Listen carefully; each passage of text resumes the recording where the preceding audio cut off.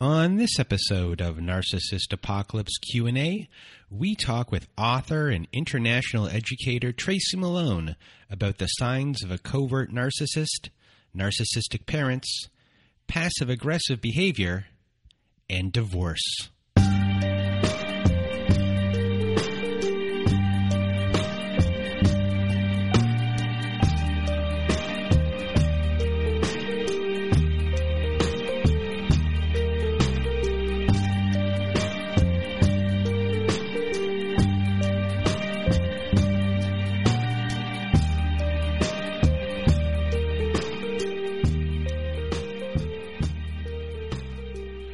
Welcome to Narcissist Apocalypse Q&A, everybody.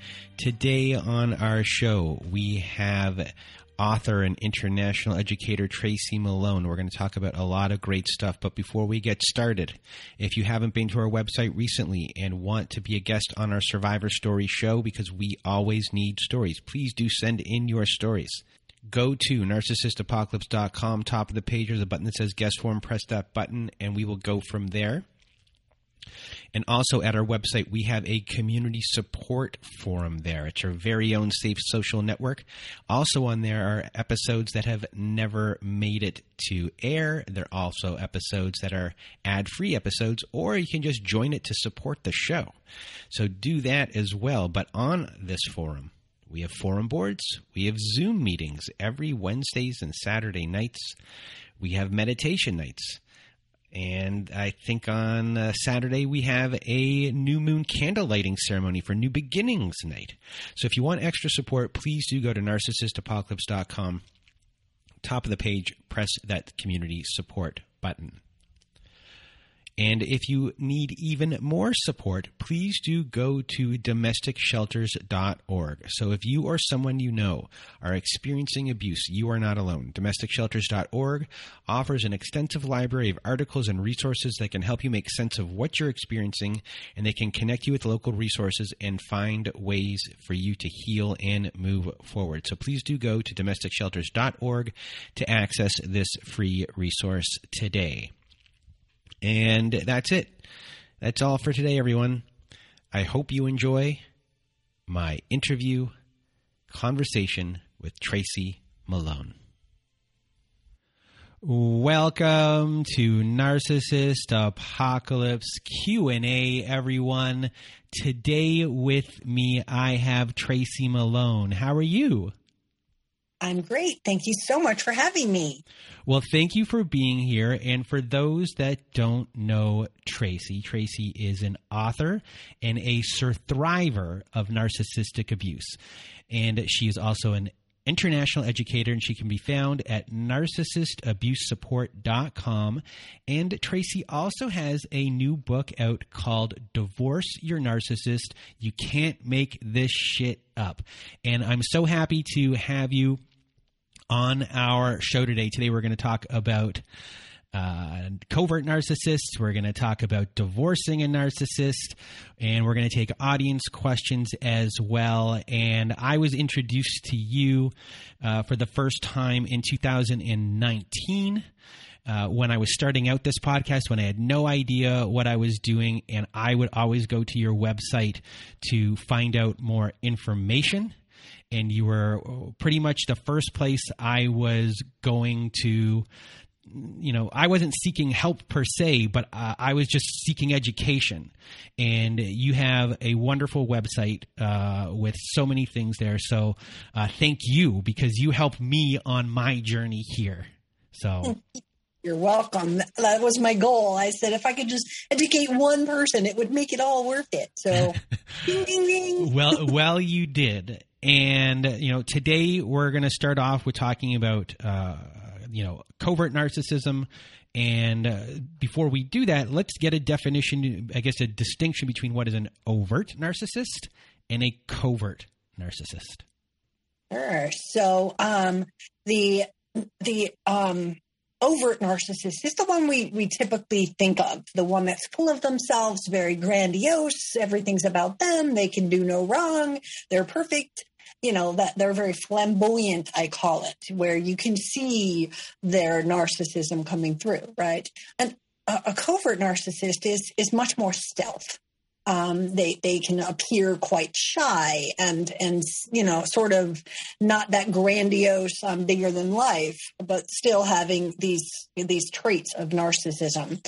And it's different because, and we'll get into a lot of the details, but it is different because it's much harder to identify, and victims don't see it until much later. And for those that listen to our Survivor Story episodes, most of them, pretty much all of them, are covert narcissist stories. It seems to be probably very rare that someone who is a guest on our Survivor Story episode has gone into a relationship with an overt narcissist. Everyone is theirs because they feel that they've been hoodwinked, tricked, and the feeling of that, of being conned, and that's putting it in the nicest way I can, is something that has so many people so shaken up after, trying to figure out what has gone on, why they feel the way they do, and the stir of emotions and confusion. So when it comes to signs of a covert narcissist, can you give us signs of a covert narcissist and examples as well? Sure. So my two narcissists, besides family, they don't count, and they're just on the roster. But my two narcissists. What do you mean? They're just on the roster? They're just part of the whole, let's add them up. How many narcissists I've had in my life, okay. Right? They weren't as covert as the two that I was with. And so, I really lived it, and it becomes something you just can't even really believe it. And the hardest part for people in this identification of a covert is because they don't start out that way. In my book, I describe it as if you put the frog into a pot of boiling water, they'll know it. But if you turn it up real slow, it's a slow thing. You don't even know you're boiling to death. That's how it is with a covert narcissist, because it comes off where everything that they are doing is covert. Everything they're doing is stealth and behind the scenes. They trick you into so many things. And if you think about the beginning of a narcissist, it's we call it the love bombing stage. And I don't hate that word. I just think it doesn't really describe it amply, because what happens is, to me, that's very mechanical. It's really, when you're with them, it feels like chemistry. There's nothing better. Nobody has ever loved you this much, and you just fall for this act. And everything with a narcissist is on a spectrum, right? So they can show a little bit of this and a little bit of that, or they can be full on in any direction. So when we come into discerning, this is what you'll see as a covert, keep that in mind, because not all do this, not all do that. It's a dance. And every single one of them, I think their persona and sort of their act, their mask, if you would, is different, even though they're going to pull the same tactics and strategies and the things that they're going to do. But they're basing their role, their mask, on you, on me, right? And so it's different. If they go to the next girl, they will have a different and altered kind of thing. I was lucky enough, if you want to call it that way, but I was lucky enough to end up being really good friends with my last ex's next supply. And oh my gosh, when we compared notes of how he treated her and how he treated me, they were completely dependent on what we were looking for. And he would do it differently. I remember one thing we thought was really amazing was she liked country music, and he would send her country songs every day. And that was their thing. If I played country music, he'd walk in the house and be like, turn that off. I hate that stuff. Right.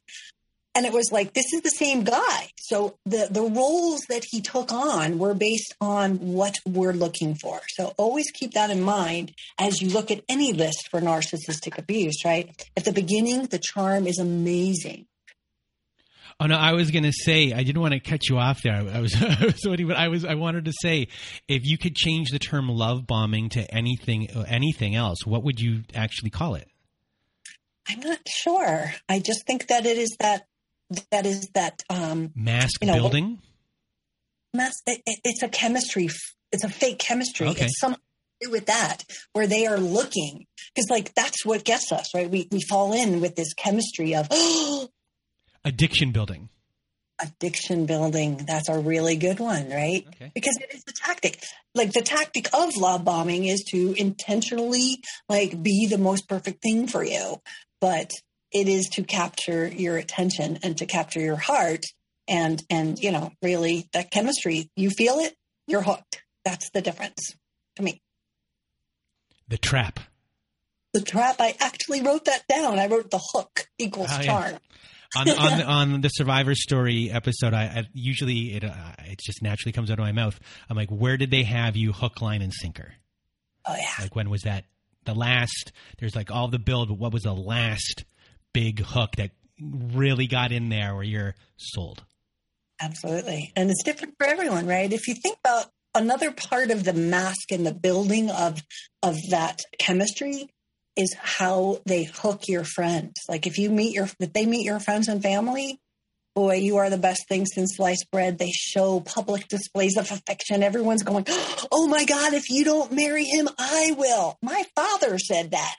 Like that's creepy. But the show of how grandiosely wonderful they are is just put on display.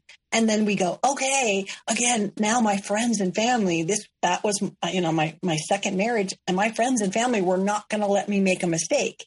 So when he started to charm them, he sold them, which then made me feel safe enough to be with him because all my friends said, oh, he's great. Don't leave him. He's wonderful. He's not like your last one. Think about that, right? It's the hook and the confirmation from your audience and your friends. That really hooks people. So I rudely interrupted you before. Where were we? First of all, everyone, isn't Tracy great? So we were talking about, I guess, the signs of a covert partner. Mm-hmm. So I guess, did we go through one yet, or no, we haven't gone through one yet. About how it feels. We're just chatting here like old friends. It's important to people to know, that a covert narcissist rushes intimacy. They rush the relationship. And so that intense phase where they're charming and all that, you need to know that's a sign. That's not normal that you have a soulmate after 30 days. It's not normal. These are the things you have to look for. We can go into the negative things that they are, and that's certainly something, but we don't get hooked. The negative things show up later. We get hooked from all the sweetness and the charm and the butterflies and roses, right? That's how it feels to be with someone, and that's how they hook us. Once we are hooked, the next stage is the devalue stage. That's where you start to do things that aren't right. They start to point out they don't like the way you load the dishwasher. Stupid little things become big. And then in that stage, what they're trying to do is hook us into trying harder. Oh, I'll do better. Oh, I shouldn't have made that for dinner. I'll do better, right?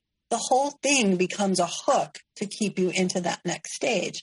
That's where they start to do the icky things.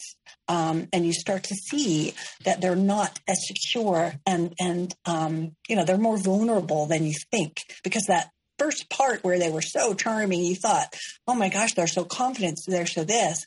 And then you see these little eeks. Sometimes it comes out as in the form of jealousy. Sometimes they can be very highly stressed.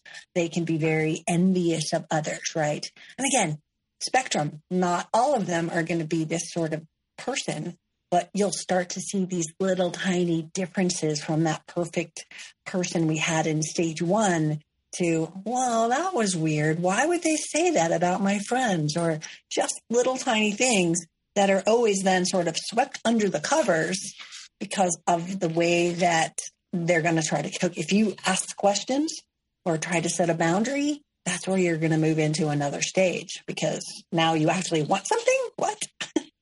We recently had someone on our Survivor Story episode where the abuse didn't happen until they were figured out, or until they figured out what was kind of going on. And they were in a relationship for 15 years and nothing was wrong. It was a perfect relationship. And the person's personality was someone went along with things, never put up a stink about anything. There was no reason to, because the person was in a constant love bomb. And they were in a constant love bomb in the sense they were so overdoing things all the time that why would you ever question anything? So when things are asked, you're not putting up a stink about anything because there's no arguments about anything. And then as soon as they figured out one day that they saw something on a text 15 years later and they questioned them on it, literally within 3 weeks, 4 weeks, 5 weeks, 15 years was out the window, and it unraveled so fast. And that person that was hiding for so long came out with probably every little thing we're about to discuss here today of the signs. But it took 15 years for those things to pop out of there. And then there was a different human being who was devaluing, who it turns out has been a cheater, who, all these things, and there's probably a lot that person still didn't even know it was kind of going on, because there are some people that are so good at, always being good. So you don't see what's going on or lurking in the background, because sometimes you serve a specific purpose, and for different people, that purpose can be different things. And in this person's case, the purpose was that this person, I can show them to other people that I'm a good person. I look at this person I'm with. It was part of the identity of everything. And to ruin that identity would be something that they didn't want to happen. So it was all part of the pathology is different for everyone and the reasons for things. Absolutely. And it's so confusing. I mean, that's one of the biggest signs for the victim is things aren't quite adding up. But, as you said, I would say 90% of the cases with a covert narcissist, I have a client 40 years, and this all happened, what you're describing, right? Just flick on a switch, and they're so good at knowing how to silence you that during that 20 years, 10 years, 15 years that you have been going along with everything, that you never really ask questions, right? My ex-husband just was like the love bomber. Like, I'm talking like 15 dozen roses. And like, who does that? And I gave my son a $3,000 Halloween party for an 8-year-old for 6 little boys. And it was like, what are you doing? But actually that was love bombing my child so that I would be hooked, right? That was like, oh my gosh, he loves my child more than his husband, than his own father, right? Those kind of tactics leave you to not ask the questions, because like as soon as they do something bad, as mild as it might be, all they have to do is love bomb you. You accept them back. You don't ask any more questions. It goes on for another year. Very typical behavior, but really good point. And of course, that question you talked about is we're here for a reason. It's a supply. This is the fuel, if you would, or what drives them. Some people are perfect housewives, good mother and father to child, whatever it is, money person. They look for the supply that you are giving them. If you pull it back or you set that boundary is where you're going to have the switch flipped, and that boiling frog is going to know he's in the boiling pot, but still not necessarily have the words. I didn't have the words through my entire divorce or my 10-year marriage. And then all of a sudden, everything became quite clear and quite evident of what was going on. So, I guess let's go back to the signs and what we say is more of the patterns that have formed after a while that we can say that these are the signs. Right, sure. So lack of empathy, right? I mean, that's like right out of the DSM-5, one of their little criteria. That's for all narcissists, but with a covert narcissist, they just don't show any empathy for others. That's where you'll see it first. Before you see them doing no empathy to you, you will see them like not caring about this or that. And it's just small little things. And you'll be like, that's weird. Or you'll excuse it away while they're having a bad day. You'll see that, right? You will find them shaming people, blaming you. Like, again, these are not normal behaviors with somebody. So they're kind of looking at that. They can be using tactics like the silent treatment. So those are the behaviors you're going to see, right? But they are completely self-absorbed and they have no lack of empathy, right? So those are some of the things. They can be, they have very low self-worth. And so even though they might appear to be this chipper thing, they get wounded very easily. Dare someone say something bad to them. A lot of narcissists go through jobs over and over. It's because the boss made a critique. They can't handle that. They can't handle that because it blows their emotion. They're already at such low, inner self-esteem that one comment from the boss means they're changing jobs. It also means, they've seen through me, so they have to change their situation. So lying is a big one. Cheating, of course. So, another thing that I have down here on my list is the secret grandiosity of them. And I think that one's interesting because a lot of people think of, overt narcissist as being grandiose, and then a covert one maybe not being so grandiose. That why does this person think this way? Look at their job or their standing in society and what they have. Secretly, they might look down on people that do certain things. Is that also, and I guess in there an entitlement within that grandiosity? Would you say? Absolutely. Yeah. Absolutely. Yeah. Again, the secret grandiosity that they might be showing is this sense of their entitlement, but they're better than everyone. Again, it goes back to their boss. It goes back to the neighbors. They're always comparing. My husband had to have I think one year he bought 11 brand new iPhones because it was iPhone 5, 5.1, 5, and he would buy a new phone. He had to be the best. He had to show everyone how cool he was. The best. The best. I mean, you're the best because you stood in line for 4 hours in the middle of the night? No, but to them, it was status, right? Status is absolutely critical. So wherever their spectrum is, wherever they tap into for what they want to show off, some people are car people, got to show off with the big car, the grandiosity of, look at me, but meanwhile, I'm shy, but then they buy a red Ferrari and drive down the street. It's that need for attention. And that also throws in there, talking about all these things. If you're noticing that they're envious of other people, then, that's a sign that you might start noticing. It might not be a thing that they might not be doing to you per se and devaluing you. But if you start noticing them discussing other people about what they have, and wealth and physical attributes, family status, or things like that, power. And if they seem like they're coming off as envious, that's another kind of thing you can check off on your checklist of things that might be going on in a negative way that you might not be seeing previously. Absolutely. And again, these are so subtle. That's why it doesn't feel like abuse. They're not punching you in the face. They're just simply comparing you to others eventually, right? As they're doing that sort of envious of others. Well, you know what? Here's where the devalue comes in. You really don't look good in those jeans. You should get new ones. Or you should really talk like this, or you shouldn't do that, right?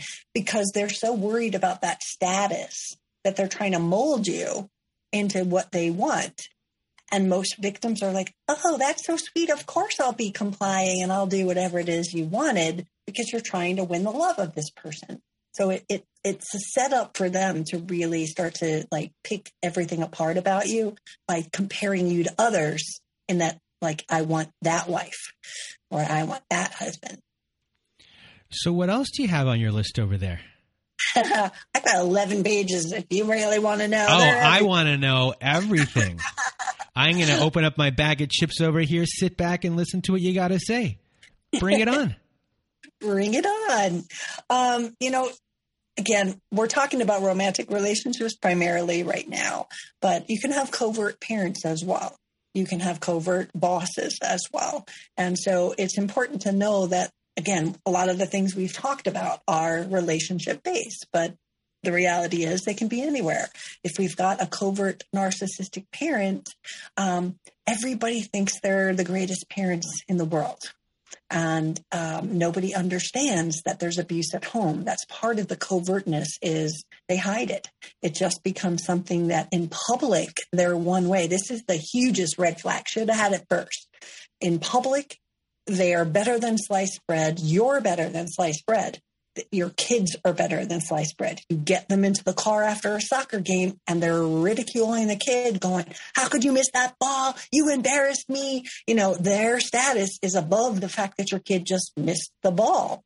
But that's the secret abuse, is when they get in the car and they start yelling and screaming. And then they arrive at the team dinner, open the door, and they've got a big smile on their face. And you're like, you're just reeling from this beating that you took in the car. What just happened? And then you've got to come out and become a smile. And all of a sudden everyone's charmed by them. And you go into this cycle and you're just all of the abuse comes behind hidden doors, right? That's a big difference between the overt and the covert. Overts can be much more, again, grandiose in their abuse and that sort of thing. But a covert person is going to hide their abuse. And so, again, like the boiling frog, how do they hide it? They hide it with passive-aggressive little digs to you. And again, shaming you, gaslighting you. Tell me what you know about gaslighting. Tell me what I know about gaslighting? Yeah. Off the top of my head, as far as gaslighting goes, it's when someone, it can either be, I said something and then you're telling me that was never said, or it can be you said something and then telling you I never said that.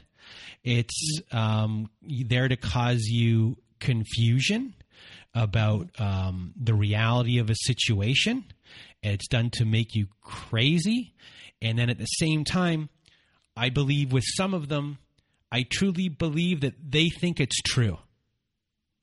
Yeah, that was an excellent, I give you a big hand. It was an excellent definition. And it is, it's there to, again, this is a tactic. It's to slowly make you think that you're going crazy. I don't remember that.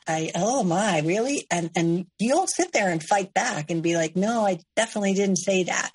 And they'll be so convincing to convince you. And then you'll be like, I'm confused. Did I say it? And eventually you give up. And again, if you're in one of these long-term 40-year relationships, you've given up a whole lot of the times where you just stop fighting because it wasn't worth the fight, because you're just not even sure what's happening, right? But that is such an important step as they start out with that. Yeah, because with gaslighting, it's got a double-edged sword in the sense of it creates doubt within what has just happened in the situation, which is one thing. And then the second part of it, it starts creating, especially over time, self-doubt within your own decision-making abilities. And once the decision-making ability of yourself and doubt has been created within it, at that point, you're royally screwed, because at that point, it's like you don't know what is up, down, left, or right anymore. And if you can't trust yourself, then in anything that has happened going forward, then you have literally lost control of the car and you're careening, and someone else has control of the car completely at that point. Right. That's a really good way to say it. If you just said, if you can't trust yourself, right? The bottom line is, if you can't trust yourself, they've just won. It worked, right? And that's the point where they put in but you can trust me. I've always got your back. And so you're sitting there talking to the abuser and they're convincing you that what they're saying is true. And it's okay if you have a bad memory, or it's okay that you don't remember things. That's just one of your weaknesses, but I'm here to save you. And they're giving you a fake story. They're giving you a fake mind, but they've built that trust in you so that when you don't believe in yourself anymore, that they're your only alternative. That is like the language of abuse, right? To be in that control position. Gaslighting starts out to test the control ability of you, right?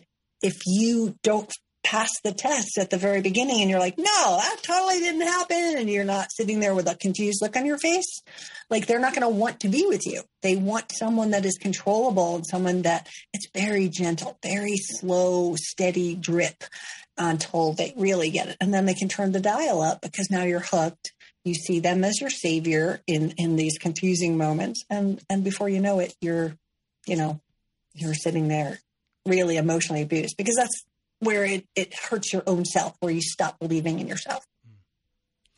And with a covert parent specifically, with the gaslighting that's going on, a child has no frame of reference of what life was like beforehand.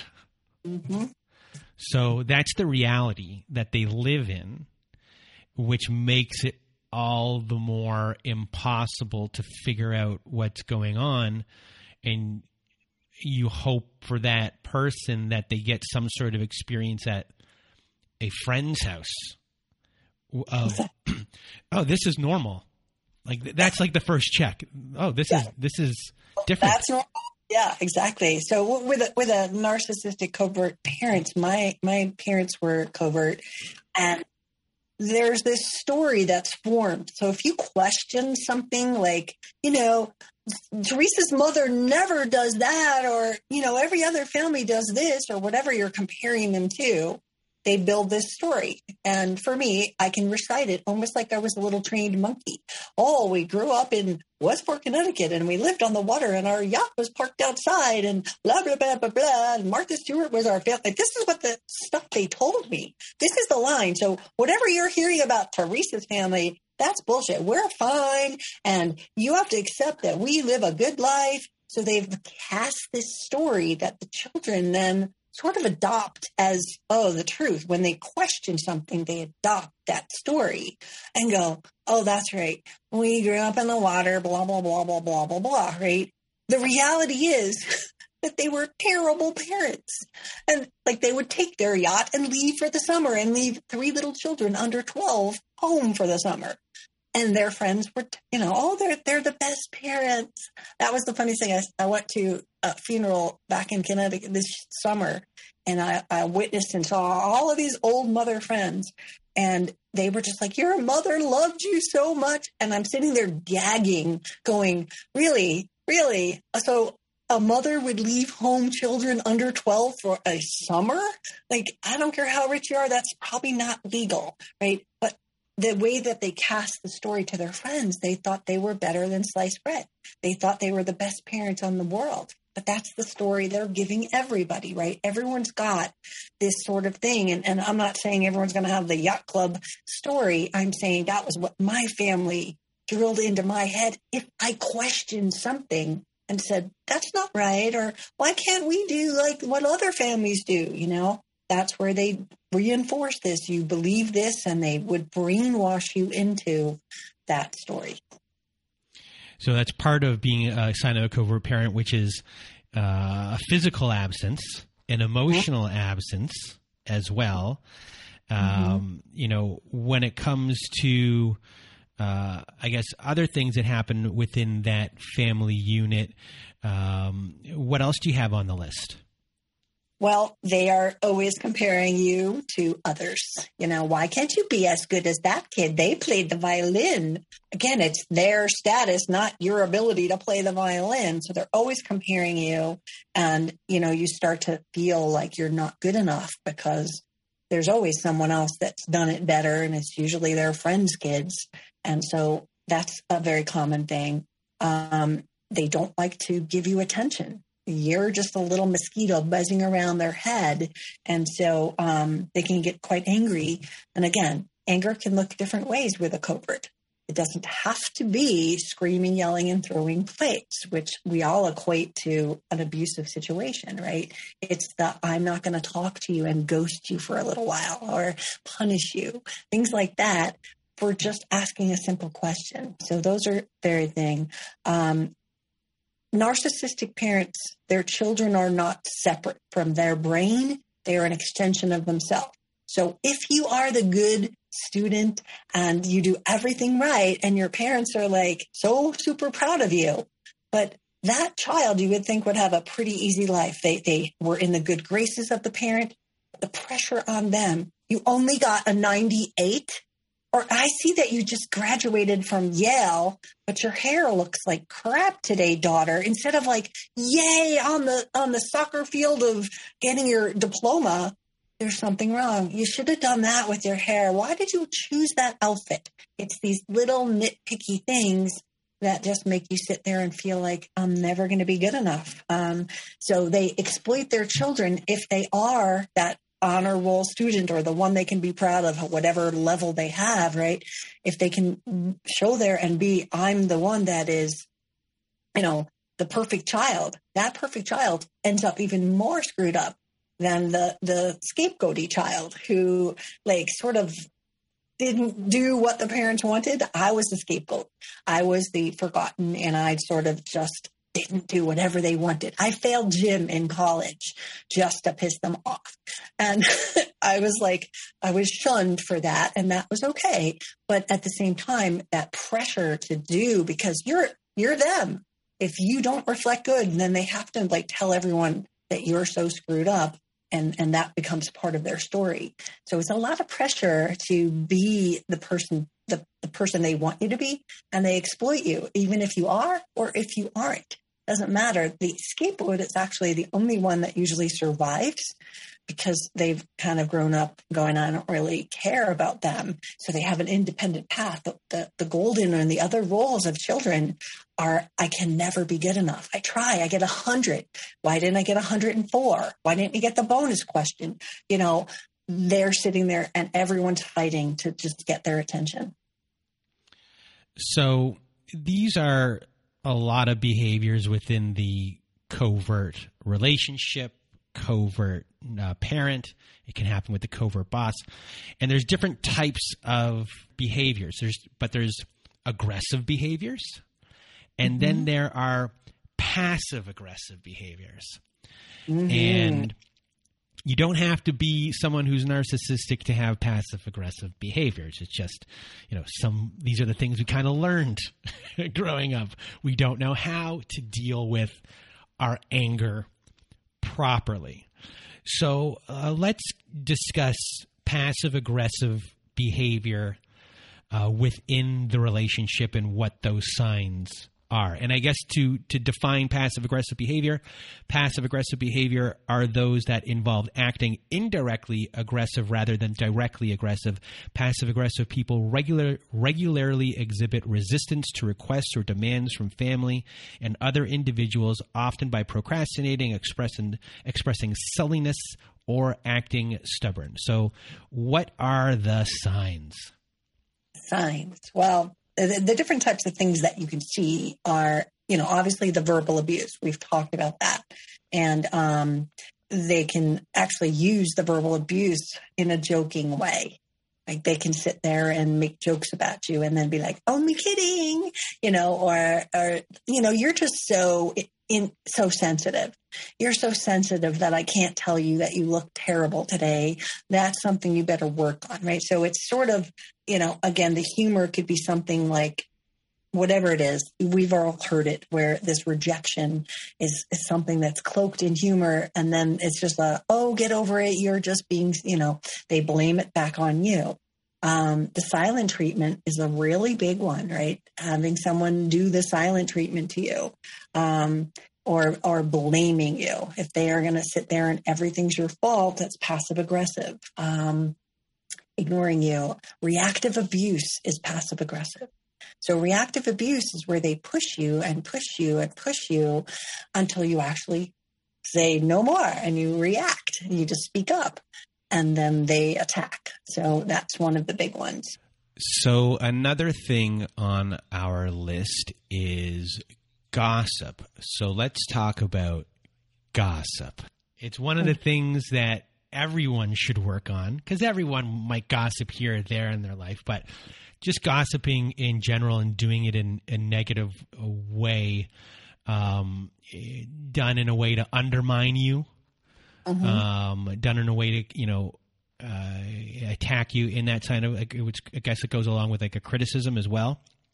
And it's done to make the other person feel superior is the best way, I guess you could put it. Absolutely. And if you think about the word gossip, right, that is the definition of a smear campaign.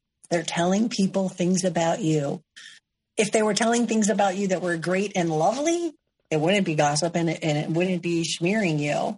It would be, oh, my daughter's so great, like a normal parent would do, right? Oh, look, she just wrote a book. Hooray. But instead they use that, and they're almost turning other people against you with that gossiping, so that you walk into a situation and everybody knows something that you don't know.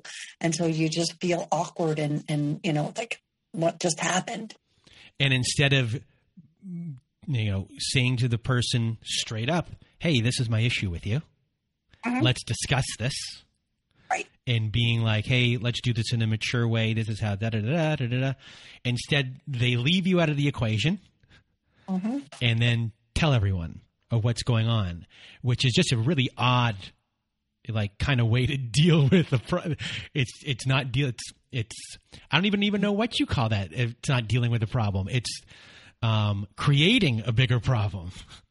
Absolutely. And if you think about how we feel when all these things happen, right? Like if they're gossiping and smearing you and that sort of thing, you feel like the bad guy.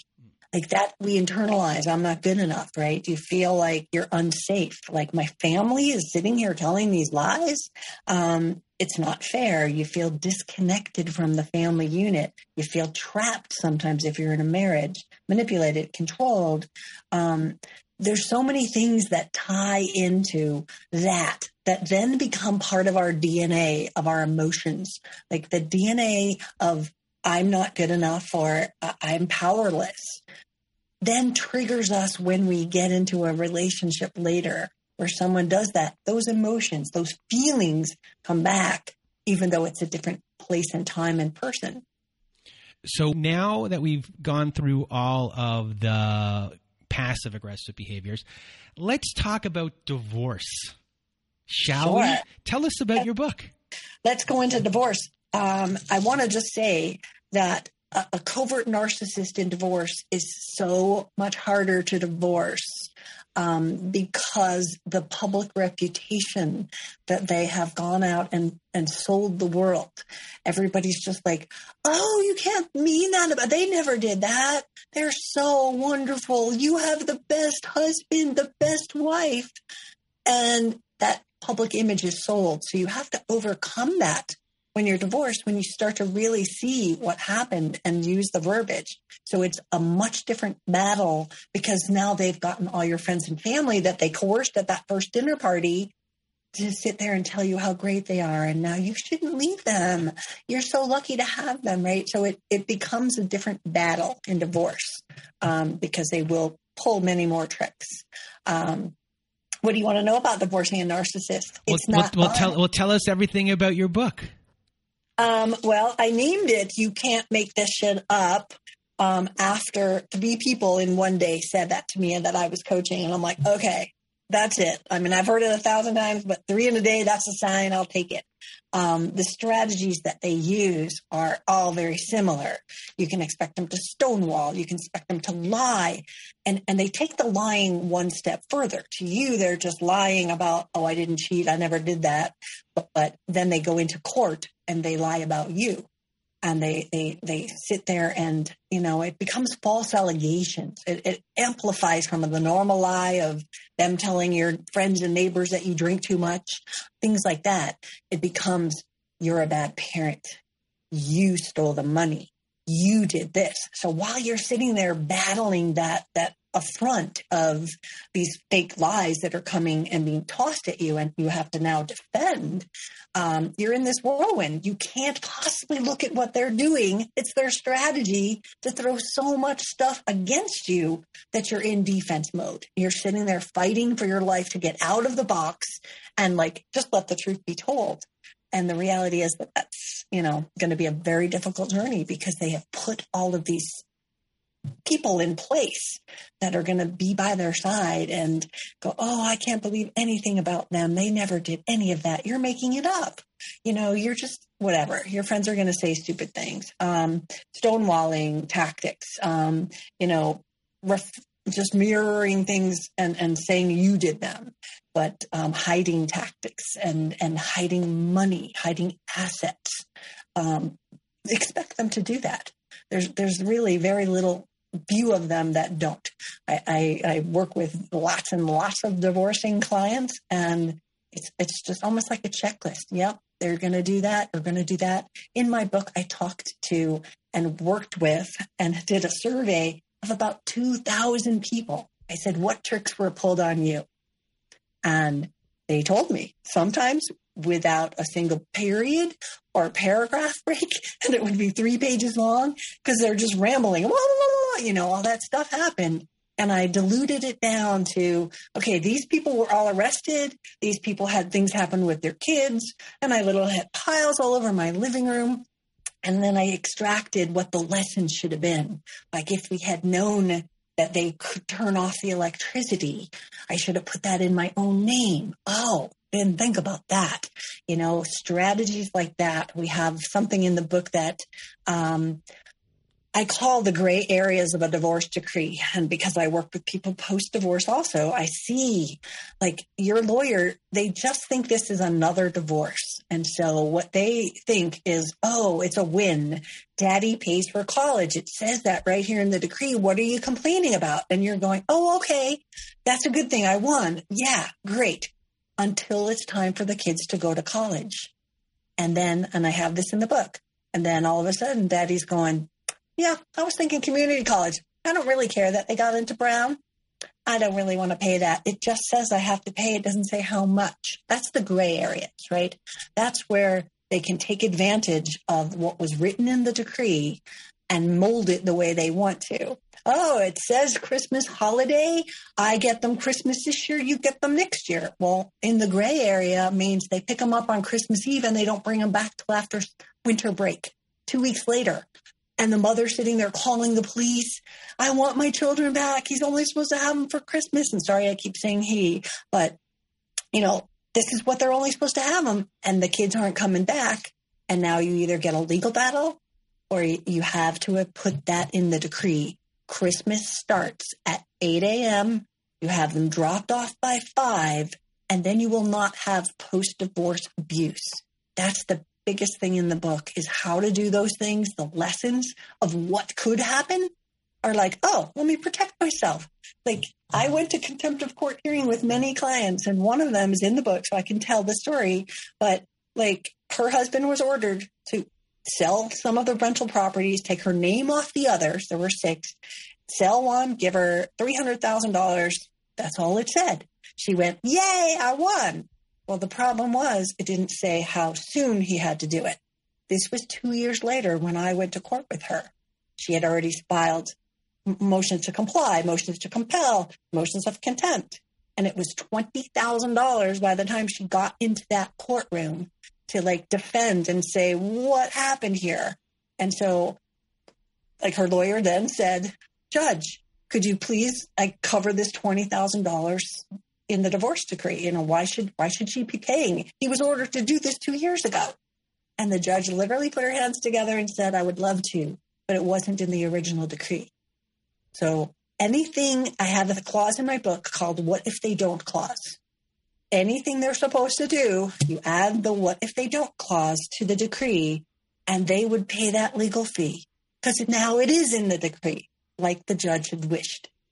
So those are the kind of things that you're going to find in here, the stories, the lessons. I also have contributions from 26 authors and lawyers and coaches and Tina Swiffen and Rebecca Zong and mediators. So all of these people have said, don't do this, do this. This will help you. So you've got this combination of all of these experts putting into one book, as well as all of the survivor stories and the legal stuff, like the what if they don't clause, that no one else has ever talked about. I also put in the book, sorry, I'm rambling. You're not rambling. This is wonderful information, so thank you. I also put in the book, I list out the covert, the overt, the malignant, all of the different types of narcissists. And I added 2 more that no one ever talks about. And I added them because it makes a huge difference in divorce. So the rich narcissist is one who is far more entitled than the normal narcissist. It's their money and they're never going to let you have it. So the rich narcissist, you have to understand what their persona is and what the possibilities are. Also, a poor narcissist, sounds like, really, there's such thing as a poor narcissist? Of course there is, right? But the poor narcissist has different goals. The poor narcissist is there to get your money because they're entitled to your money, not you protecting theirs. So if you don't understand the difference between, where they are and what is possible, then you're in for a boatload of surprise. It pretty much comes down to details. And if you're dealing with a lawyer on your side who you notice is not detail oriented, then is it time to get a different lawyer, number one? And then number 2, when it comes to someone who doesn't have money to even have a lawyer, with your book, do you spell things out for them of what they can do? Yeah, absolutely. Absolutely. And again, if you are one that doesn't have a lawyer, get as many books on divorcing a narcissist as you can. It's as simple as that. You will see all the things that are possible with the helpful suggestion of what you can do in that case, right? To prevent the parenting issues and things like that. Right now on my dining room table, I think there's 11, parenting plan books. Get one. Start there. Oh, who's going to pay for their cell phone? When does the child get their ears pierced? Do we agree that they can get a tattoo or not? What if we don't agree on these things? What's the policy? Simple. You pretty much, the way you're explaining it is, you have to really map out your life. Everything. Your kids' life. Your kids' lives. Everything that's going on. Until the children are 18 years old.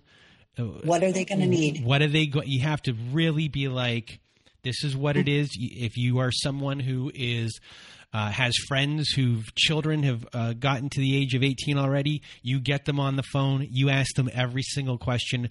What happened every single year? What was every day like? You have to go to that detail. If you don't, you're going to get stuck and you're going to back up. And it's always 20,000. I mean, I guess it's the people I talk to that have just had to fight with the narcissist. It's always $10,000, $20,000 to find out that your kid needs braces. That's your child's education, right? How do we do this? How are we going to coordinate this? People should have had this questionnaire filled out before they even got married. We should have thought, how do we want to raise our children? What kind of things do we want our children to be involved in? What if your kid decides to take up some musical instrument and their lessons are expensive and the instrument is expensive? Who's going to pay for that? Well, they say, I don't really want to. And then the game's over and your kid is they're not caring. This is the no empathy. They don't have the empathy for their children and what they want. They're going to enforce what they want to pay for because it's control over you, not any interest in the child. The biggest mistake I see with the divorce decrees is that they plan for the kid at 5 years old. That's when we got a divorce. My kid's going to go to preschool and la, la, la, la, la. Well, that doesn't help you when they're teenagers. Pretty much what you're explaining, and this maybe is the best analogy to give for people. It's like you're signing a contract with an insurance company, and the insurance company has put in there all these little things for them to not pay out when the time comes. That's a perfect analogy. I love that. And you have to make sure, because they're sending you, an insurance company is sending you a form that they've created a long time ago, and it's, they're hiding things. You're creating a document with someone from scratch, so it's different in that way. But you have to be the one who's creating the form over the other person, so you know exactly what is in there. Right. And a lot of times these kind of technical little, this is what we're going to do, like moving and relocation clauses. A lot of people don't even think about that. Well, I relocated from my son's father after I married the narc, and we moved 2,000 miles away. So we had to go back and reevaluate the custody plan. He couldn't see him every other Sunday. And suddenly I was paying for his father to fly to Colorado from Connecticut every other weekend. His hotel, his airfare, his car. And then on the other weekend, I was supposed to fly back to New York and pay for that. And then pick up my son and bring him back home. Like, I got the worst deal because I didn't really think about that relocation in the divorce. Now, I wasn't thinking about getting remarried when I divorced, but I never thought about adding a relocation clause. You don't do something like that. You don't know what your life is going to bring. And it might not be this year. It might be in 10 years. And they can stop you from moving. And then maybe not get the job or whatever else you were moving for. They've got the power to do that if you don't have it in the original decree. So is there anything else about your book that we should know? They can get it on Amazon, and it's got these beautiful pictures. And again, we're not on film, but I had a survivor from one of my support groups draw these gorgeous pictures. And it's just a different kind of experience. I'm so proud of it. I had to overcome the demons of my parents' voices in my head. You'll never be good enough. And actually, my father's last thing he said last December before he died, "You're writing a book? Who the hell is going to read that? You never even wrote a term paper." That echoed in my head, every word. And it was hard to overcome.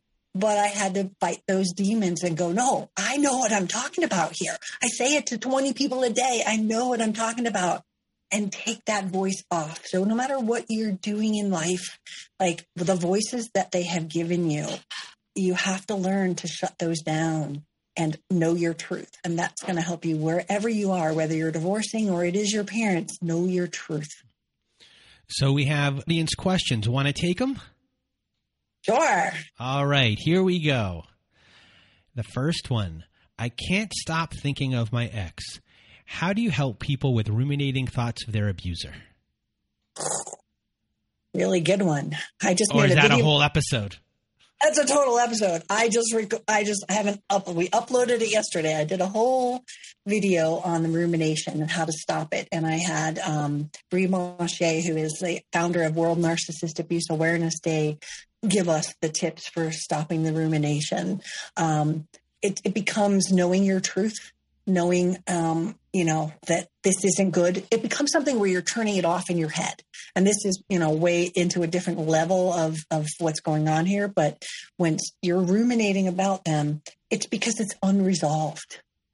And we want resolution. We want to know why this happened and how could they do that? And, oh my God, I'm remembering this time, right? I say journal.